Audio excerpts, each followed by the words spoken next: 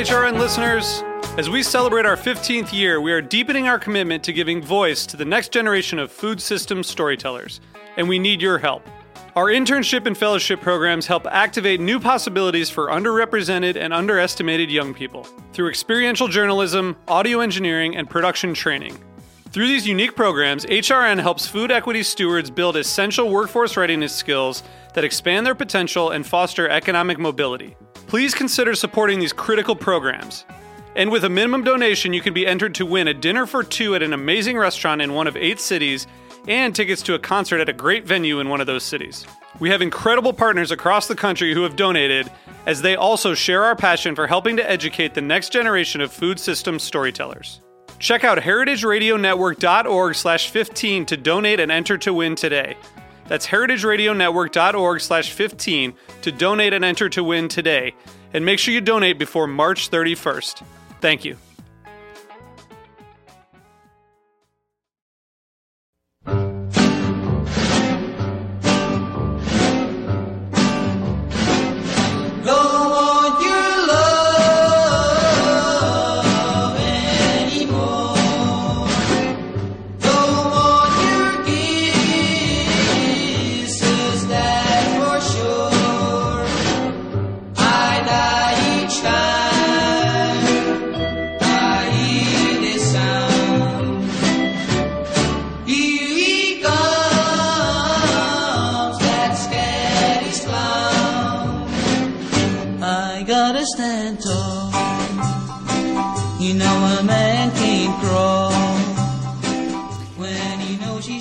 Hello, I'm your host, Cathy, and you're listening to Let's Eat In on Heritage Radio Network, brought to you by TechServe. We're here at Roberta's Pizza in sunny Brooklyn, Bushwick, that is.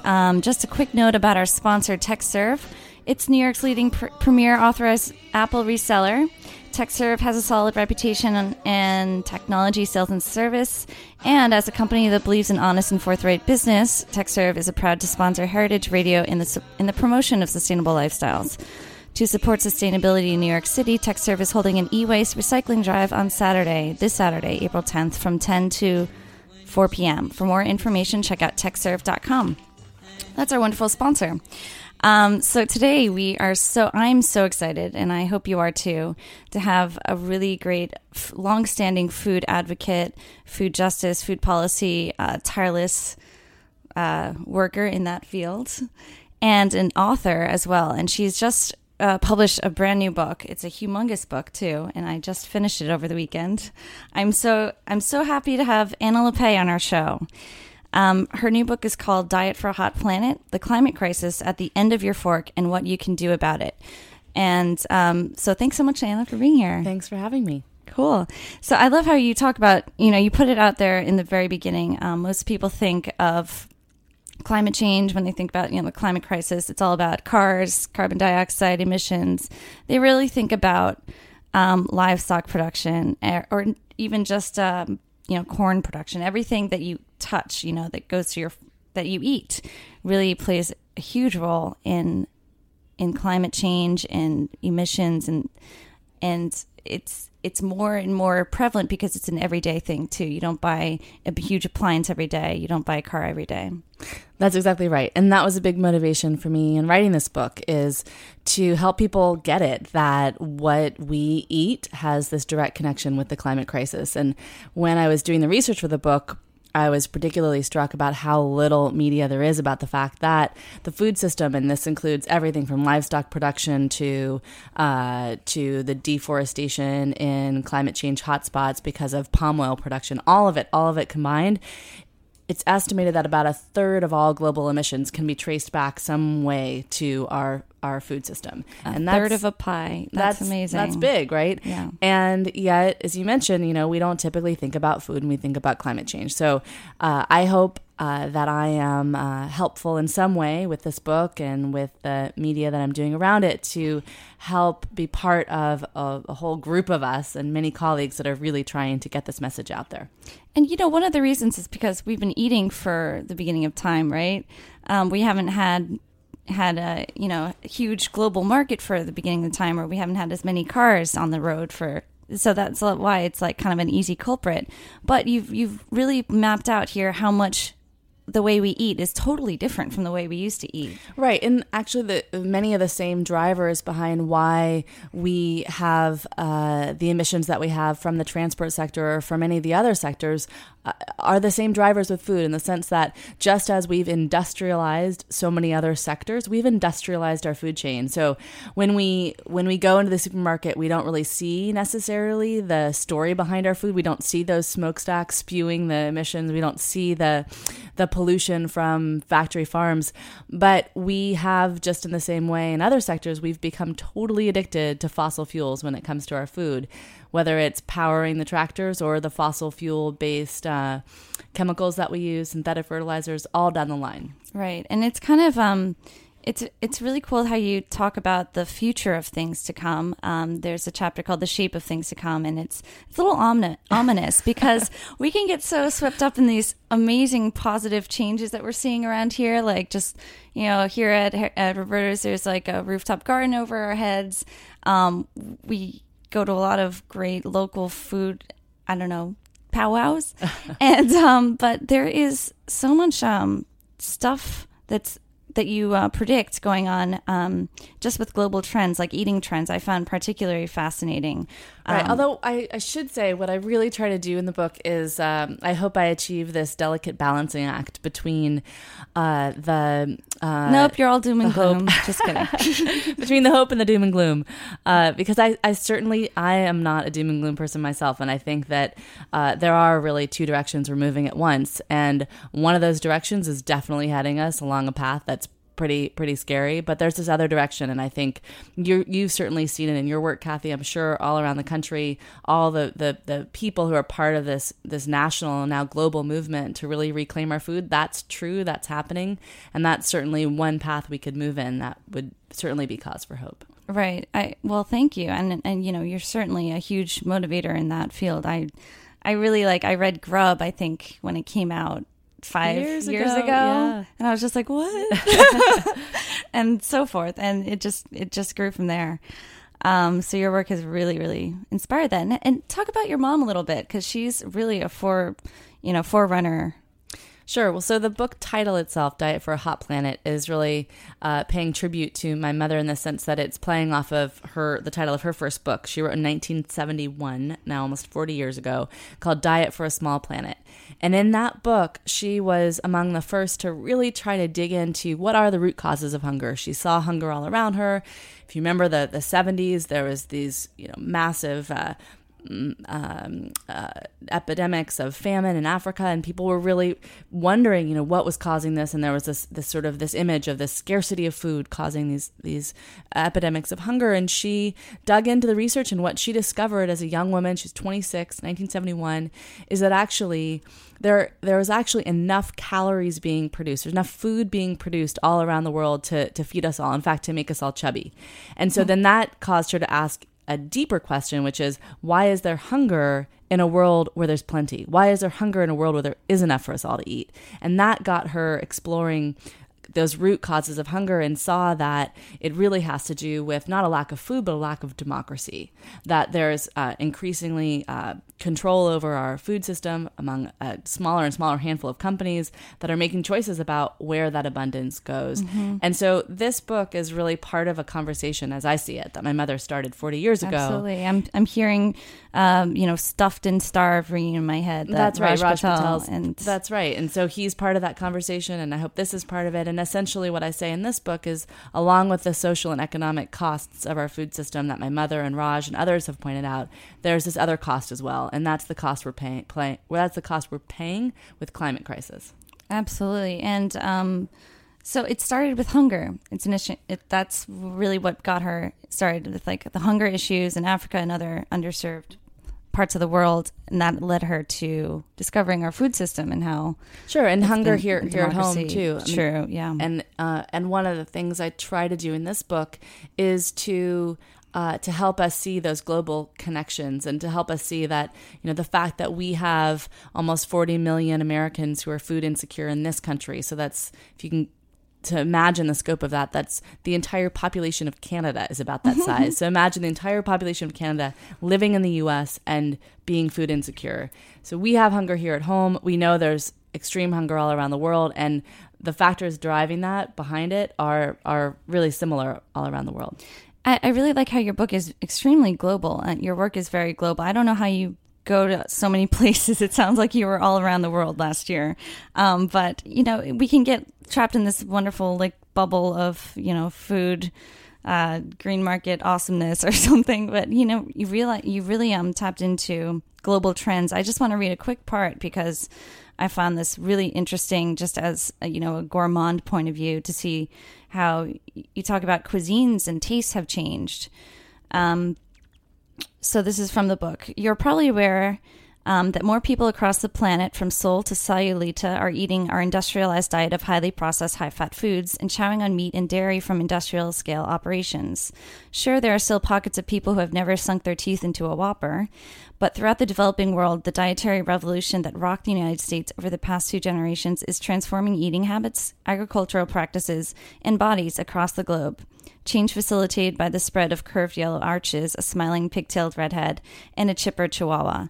Just a quick few facts. The trends in meat and dairy consumption alone are staggering. The United Nations predicts that global consumption of meat will have more than doubled from 229 million tons in the early 2000s to 465 million tons by 2050.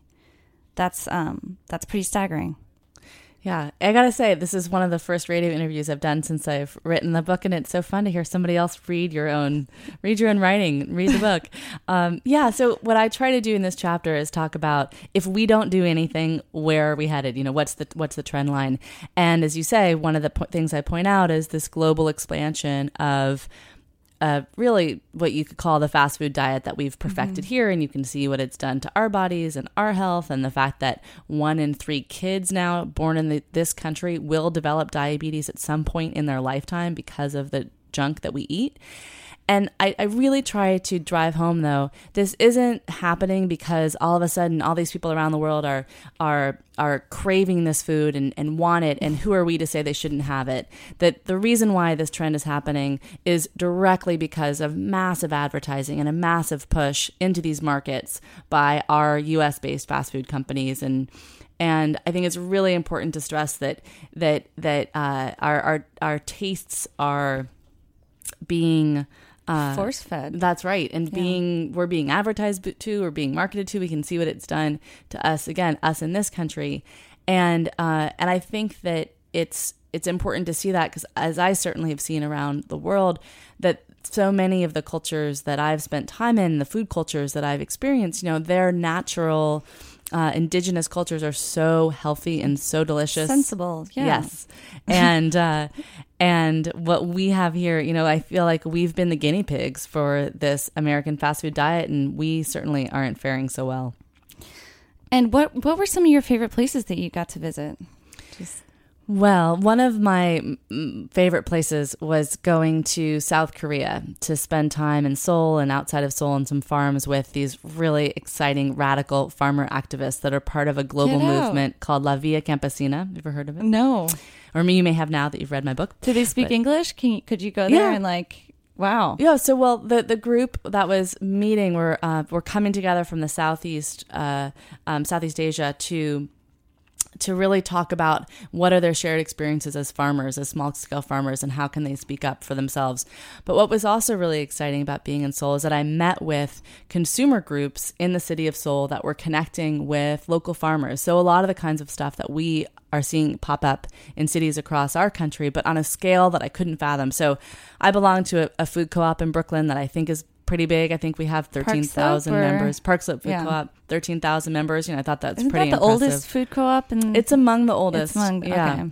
But their co-ops there, I was talking to them about their co-ops, and they have a consumer farmer co-op that has 150,000 members, and another one I met with that has 50,000 members. So we're talking about a scale that we haven't seen, certainly in this country. And the idea is connecting people who live in South Korea's cities with their farmers and having that direct relationship with the farmers.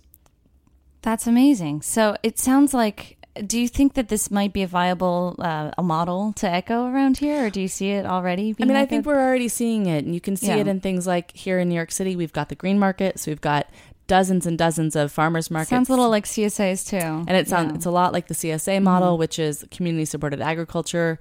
Probably many of you listeners might have heard of this, might even be a member of a CSA. And the idea with a CSA is that you become essentially a shareholder in a farm. You invest in a farm at the beginning of the growing season, and you become partners with that farmer in a sense, helping them get capital at the beginning of the year when they most need it, and then getting the bounty of the harvest all throughout the year. And you can become a CSA member on a farm that has produce. There's some that have meat and dairy as well, and honey and cut flowers and all kinds of things. So that's another model that I think is similar to what I saw in South Korea. And just on that point, I have to say, I think one of my favorite things about being a member of the CSA, not to mention the awesome produce that was cheap, was just getting to know this one family farm and the farmer, Fred Lee from Sang Lee Farms. And we got a little tour of the place, so I guess we're lucky in that sense. But just getting to know them through what they grow and when and how it came about, and knowing that all your food came from this one area, this one plot of land.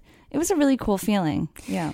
Yeah. And the CSA farmers that I've met in the U.S., and they say all the time, they say, I wouldn't be farming. I wouldn't be farming if I couldn't do a CSA. I couldn't know my customers that they're farming because they want to know. They're not doing it for profit. Eating their that's food. For sure. And then they also say they wouldn't be a farmer without a CSA because they wouldn't be able to make a living without the CSA. Yeah, it's financial suicide. Yeah. They're in it for the love. That's right.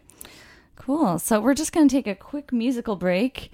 We'll be right back. This is Donna Summer's Hot Stuff. Yeah, just because, Hot Planet. Get it?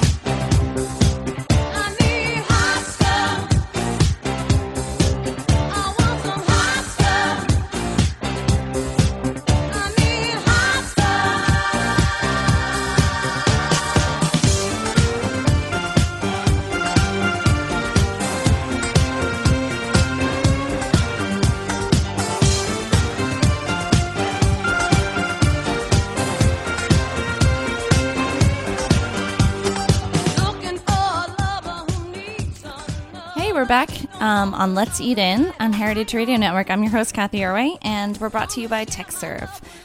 Thanks to Roberta's Pizza and everyone here at Heritage, including Jack Inslee and Nat Weiner in the controlling booth today. And special thanks to today's not the control, guest. but the controlling booth, and they're very controlling. Yeah, they're just like drill masters here. No, so that's Anna Lappe, and thanks so much for being here. My pleasure. And this is definitely, I got to say, this is the only time I've ever done a radio interview where spread out in front of us, if you can picture this, is first of all, beautiful glass, beautiful window looking out onto a lovely sun-drenched patio, and two huge salads and a beautiful, beautiful pizza. This is definitely not your typical radio studio. That's true. And I'm so excited that I just found out that I'm the first person on this station to have you as a guest. Yes. Wow, that's like a lifetime achievement. Next I'm going for Michael Pollan. Just kidding.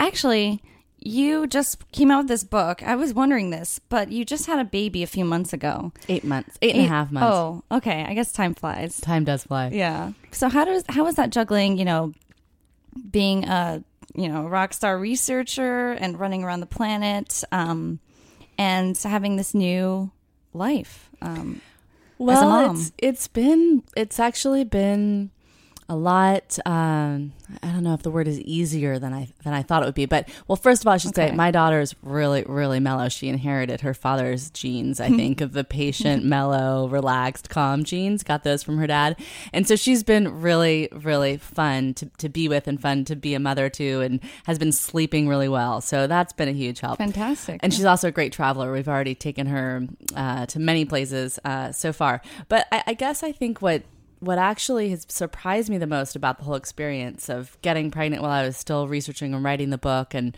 the book was actually due the day she was due, so I was like working on edits, having a contraction. Yeah, it was a bit ridiculous.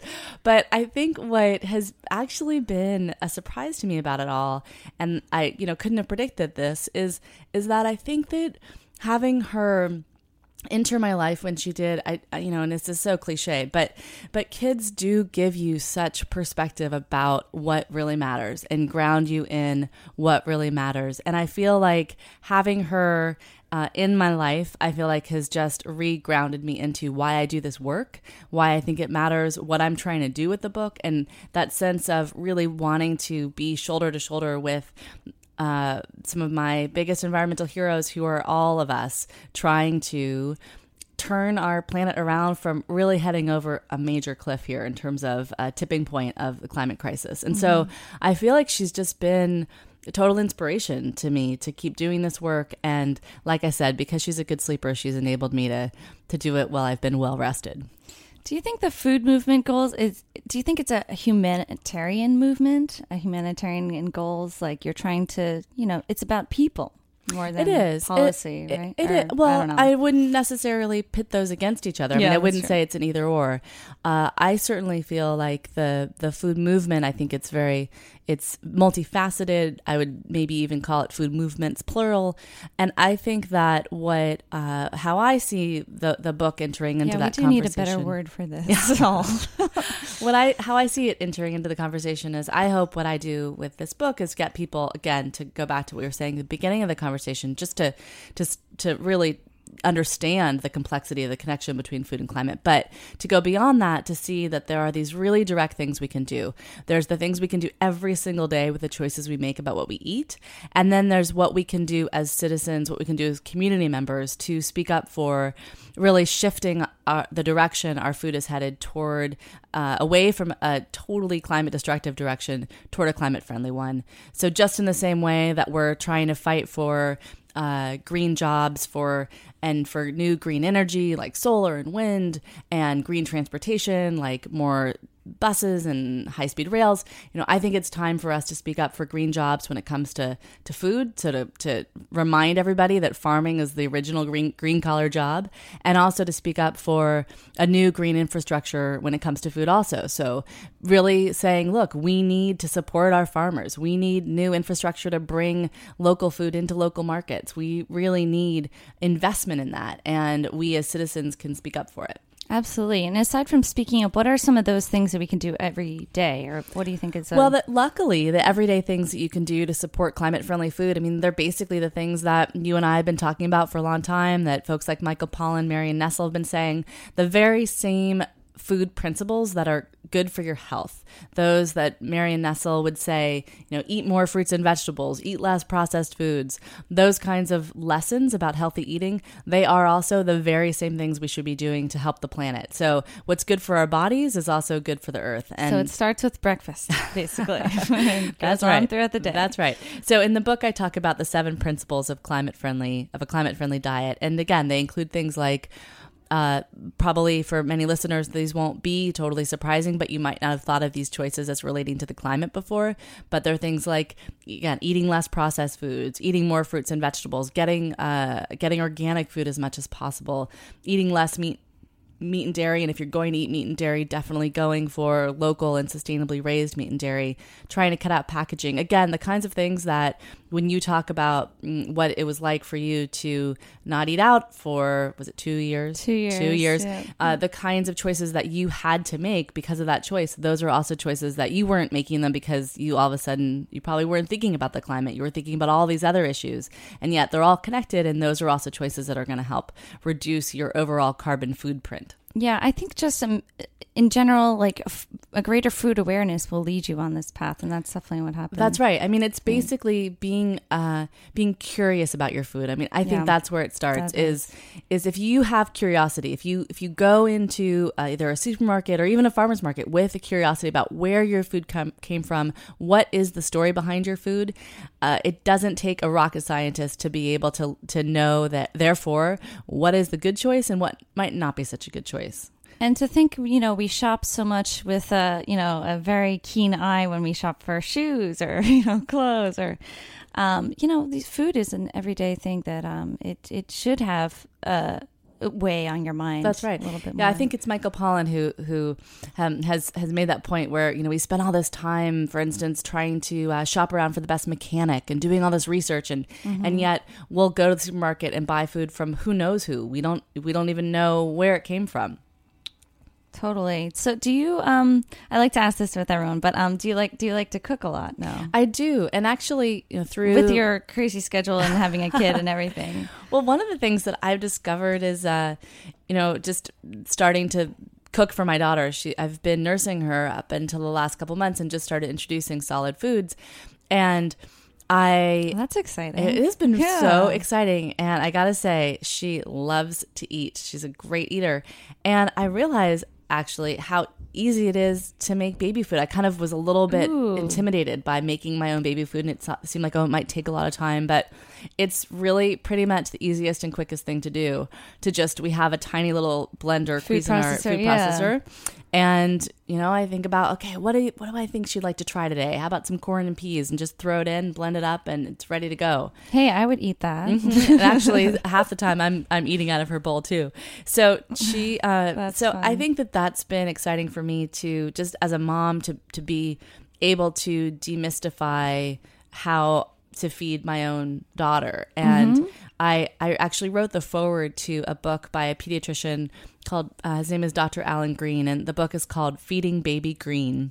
And what I love in it is he really talks about how kids are we humans are hardwired to be attracted to a whole range of different flavors and different foods. And that if you kind of approach feeding your kid not from the fear-based, oh my God, are they going to like their broccoli or not? But from the, oh, of course they're going to love broccoli. And they're also going to love sweet potatoes and corn and brown rice and all these other great things, that they really can pick up on that. And I know this isn't true for every kid, but in my daughter's case, I mean, everything we've tried with her so far, except beets. She didn't like beets. Okay. I think you have to be taught to think that all of these things are yucky by popular culture. It's not cool. Oh my God, gross green asparagus or something. It's like playground mentality. Right. And then think about the billions that the food industry spends to get kids to think certain foods are good and certain foods are kid foods and certain foods aren't good. I'm a huge fan of this organization called Corporate Accountability International, and they have just launched a new campaign called Retire Ronald, about arguing that it's really time for Ronald McDonald to retire. Step down.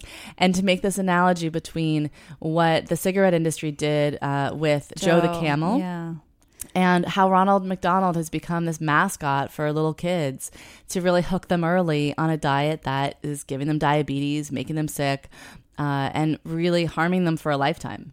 Absolutely. And it's so ironic too. I mean, if you're eating at a place that is clearly marketing to kids with all these things and you're not, it's just, let's all just bring it back down to simple, like the basics, Right. Kid food or not. I mean, do you really need like such heavy, who's that going to lure otherwise? Right. Well, and I now that I have a kid myself, and many of my friends are starting to have kids, and I was just talking to some friends who are just traveling across the country, and they were saying when they were thinking about where they could stop with their kid, they realized that it was in the winter they were traveling, and really one of the few places where their kid could run around and blow off steam were the playgrounds at the of McDonald's, right? Jeez. And that was interesting. And they realized, well, then of course you're there, and then of course you're going to buy something, and then of course you're going to eat it, And just how that alone is one way in which families are drawn in and kids are drawn in to this food that's so bad for them. I never thought of that. That's a really interesting point. And I know that you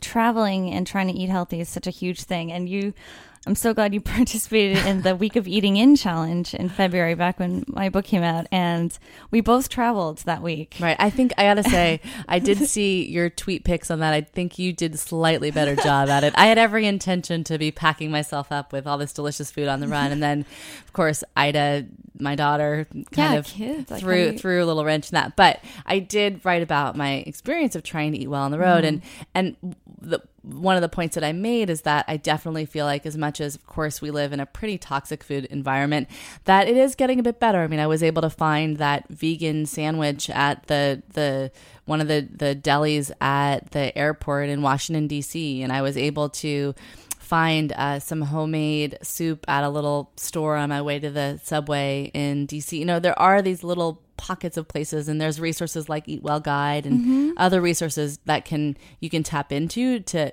help you eat well on the road. Right. And you also did a great job cooking, it sounds like. Yes. Throughout that week. I've definitely perfected the what to bring into the hotel room to have some healthy snacks. Nice. Next time I see Anna do something like cook that I made her, I'm just gonna like, wow, that was really amazing to see you do that. And it's a great learning experience, I think, continuing the food movement. I certainly learned a lot from Diet for a Hot Planet, and we'll take a lot of those into, to heart with everything I cook, I think. Fabulous. Glad to hear it. So was there anything else, any events that are going on this week? Well, we're doing a bunch of events the whole month of April. It's sort of a blitz of Diet for a Hot Planet events. Okay. So at takeabite.cc is our website where they're all listed. We just had a launch. I was really excited. We had a launch last week with the Manhattan Borough President, Scott Stringer, who has been just a really inspiring leader nationally and here in the city to promote really smart food policy. So I was really honored that he introduced me and participated in the launch. And we head out for our West Coast launch with the city of Santa Monica on Thursday, where the city of Santa Monica is launching a big food and sustainability platform, including they will be the first city to sign on to the Cool Foods platform, which essentially is a platform of policies and actions they're going to take to try to reduce their city's carbon footprint and the emissions that their city is connected to because of food. So that's our West Coast launch. Cool Foods campaign. That sounds really neat. Yeah, the Center for Food Safety is a partner with me with that campaign. It's a campaign that the Center for Food Safety has been working on now for a long time and working with restaurants, individuals, and cities. So we head out to the West Coast for that. And what is exciting about this tour is how many events we're actually doing with city governments. Yeah, I think that there's a sense of frustration we all feel about the stalemate at the international level when it comes to climate change policy and really binding emissions reductions policy. And I'm seeing and sensing, I think many of us are, that there's so many of us who just want to get to work. We just want to make some things happen. We just want to start seeing real change. And we're starting to see city governments really stepping up. And so it's been fun to see cities like Seattle, Portland, Santa Monica, New York, and more partnering with us for the tour. Wow. Well, good luck on the road. Keep doing it. And hopefully I'll have to check out some more in New York City. Yes, that'd be great. Great. I wish we had more time. This is so unfortunate, but time's just about up for Let's Eat In. And check out takeabite.cc for more of Anna Lappe's. Check out Diet for the Hot Planet, and we'll be back next week. I'm your host, Cathy Arway on Let's Eat In. Thanks again for being with us. Thank you.